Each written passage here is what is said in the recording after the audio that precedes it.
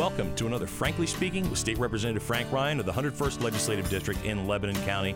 Representative Ryan, welcome to another report to your constituents. And this week, we'd like to talk about Maxwell's Law. Now, this is not a law. This is a series of bills that deals with prevention of child abuse and other terrible things that could happen to children due to neglect.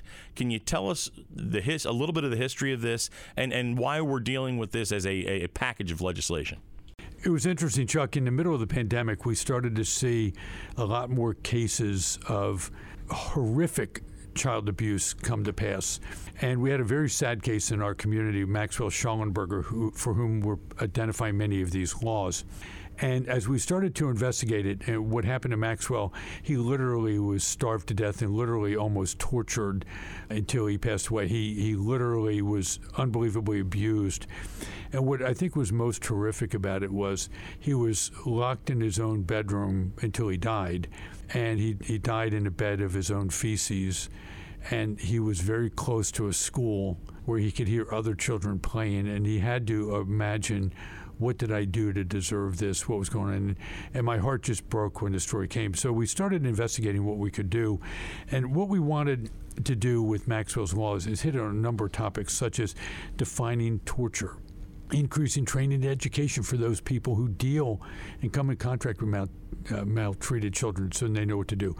We want to make financial resources available for education, a database for children on the radar watch list, so we had some degree of providing longer-term protection if the children move from one area to another.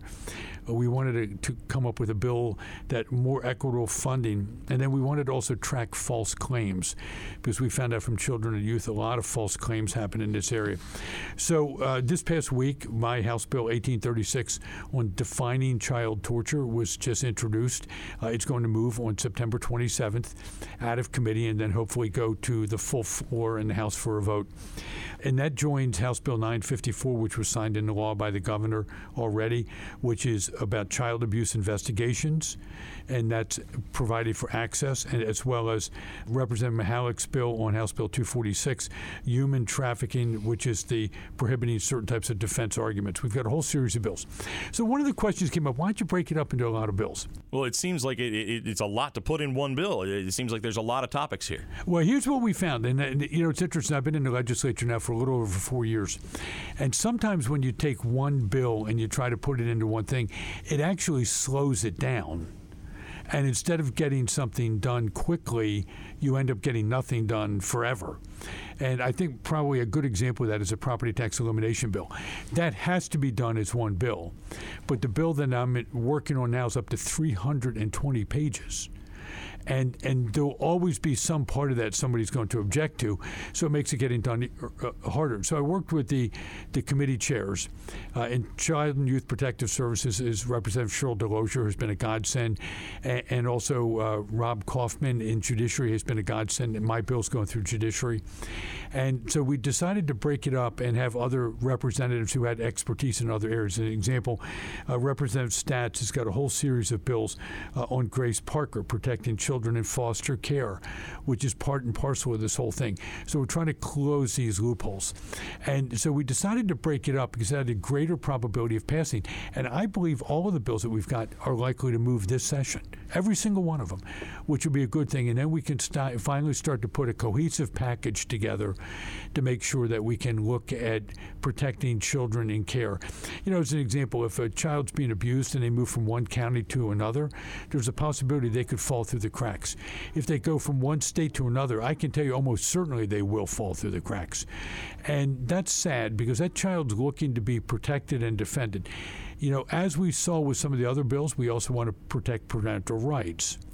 We want to make sure that parents are not adversely burdened by false claims, and that's why we're doing a false claims issue, where one person may decide to be, vindictive towards another person and start filing all these false allegations. So we want to start tracking that, because I was surprised at Children Youth Services, the number of people who said that is a problem. And they spend a lot of resources trying to track that kind of stuff down. So I think we've got a good cohesive set of bills that, taken together, will give us a holistic solution to the problem. What's the prognosis on these getting by the governor? Is he behind us on this? Yeah, we were actually very, very pleased across the board. The first two bills the governor signed almost immediately. We don't know of any of the bills at this point that the governor is objecting to. The one issue that we might be coming into a little bit of a concern about will be the funding for this, to provide more equitable funding across the areas. So I think the governor, rightfully so, in my personal opinion, will want to take a wait-and-see attitude to see what we come up with. So we're working on those issues now. Sounds like this is something that absolutely needs to get done rapidly, and we're taking the best tack to do that. Representative, thank you for this informative report to your constituents, and tune in for another Frankly Speaking with State Representative Frank Ryan.